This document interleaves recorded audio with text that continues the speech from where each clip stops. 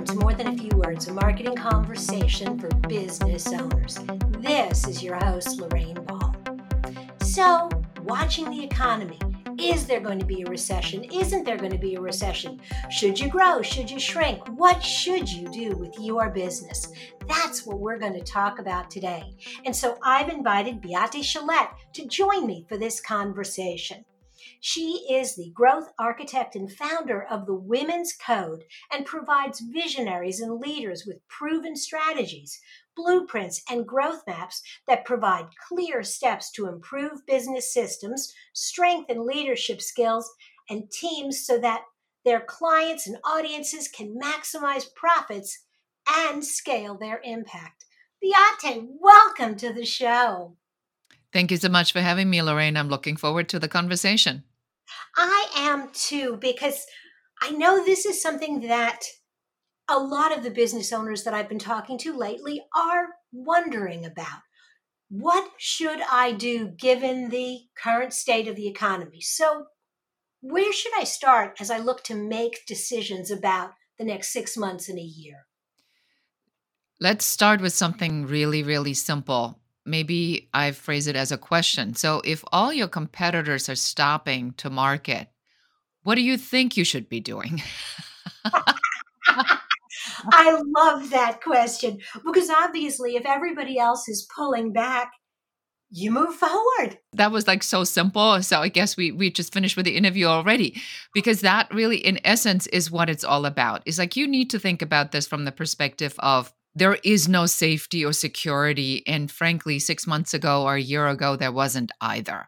And then it was COVID, and then it was like whatever other things, and then it was this and it was that. And it's constantly whiplashing. So what the media wants you to think is that what is that thing that they can scare you with so that you open their emails and that your eyes are on their content so they can push advertising to you, because that's how they make money. So if every time you go and you read a piece of information, you remind yourself that that's their only goal, especially on the online media stuff, is to keep your eyes on their website as long as possible. So what will it take for you to go, oh no, this is just terrible. What am I going to do? Oh no. And then you go in the rabbit hole of frustration, scarcity, and all this good stuff. So you just need to literally just stop that, because that's a marketing tactic, which we don't use, and we don't want you to use either. We want you to use ethical persuasion, not fear-based scarcity. So now if you think about what should I do and what should I not do, then you go, well, if everybody else is scared, then I need to work on my confidence, how I show up. I need to work on we call it the unapologetic value proposition, how I set myself apart, especially for the coaches and consultants, because there's 2 million new coaches and consultants entering the market. And number 3, how do I get in front of as many people as possible? So those things are exactly the same regardless of what's going on around you. That's just how you should move your business forward. Once I master those things, I show up unapologetically, I read the news with a grain of salt and recognize that I got to get up tomorrow, whatever happens out there. Are there things that I should be paying attention to? Are there economic indicators that maybe won't send me running and burying my head in the sand, but things I should just be aware of to make sure I'm growing appropriately? The number one most important thing is you need to know what your clients or your prospects are thinking. We call this the airtight avatar here at the Growth Architect. What I have found is if you think about when AI first entered the market, how much has changed in the time since. Now, very few of us are going through a single day without using ChatGPT or some sort of AI intelligence in our business to drive it forward. Now, you also need to look not just on your end, what's changed for you, but what has changed for your client or your prospect. Because I can guarantee you, if you have not done in the last 6 months an updated avatar and looked at what is it that they're worried about right now? You have the differentiation factor between, the environmentally conscious client that you have to the overwhelmed mother of three that, also buys your services. If you're not clear about what they worried about right now, you are in trouble. So the most important thing you should be paying attention to is, who am I selling to? Is it even the same person? Number two, has their assumption or has their recognition of what the problems are that they have right now changed? And then number three, is my offer, my solution addressing the problem that they're having now? Not 6 months ago, not a year ago, but right now. Wow. That certainly gives me a lot to think about because obviously a lot has changed. And as you mentioned, with the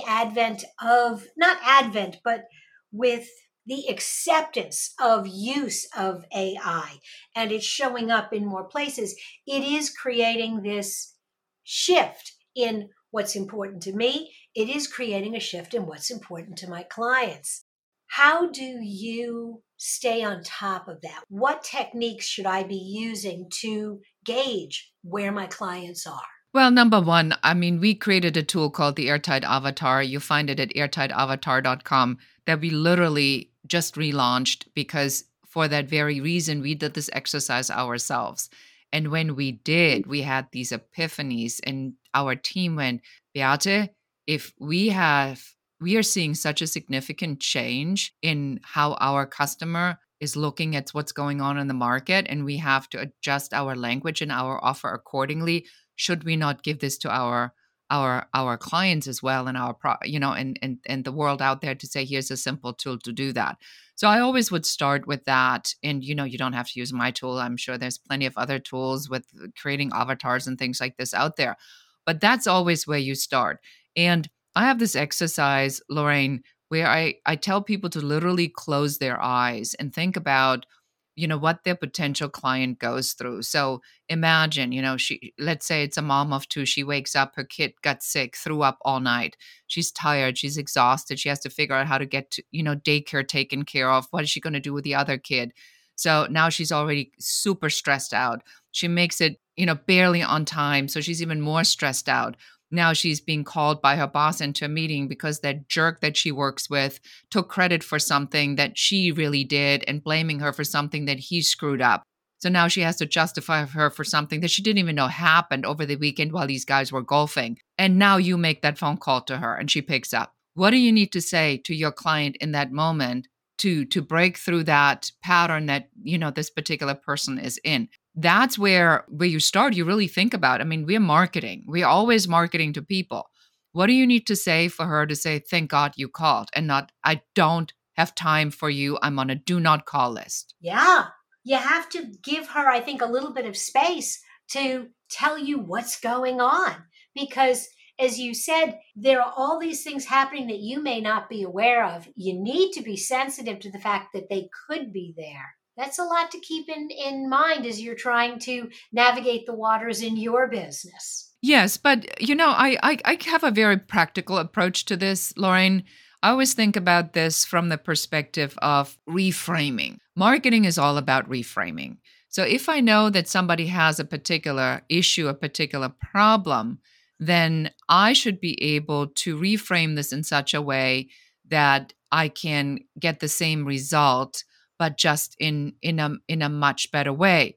So, I was doing some training for a nonprofit organization, and we talked about this difference between making a phone call and saying, hi, I'm from a nonprofit organization.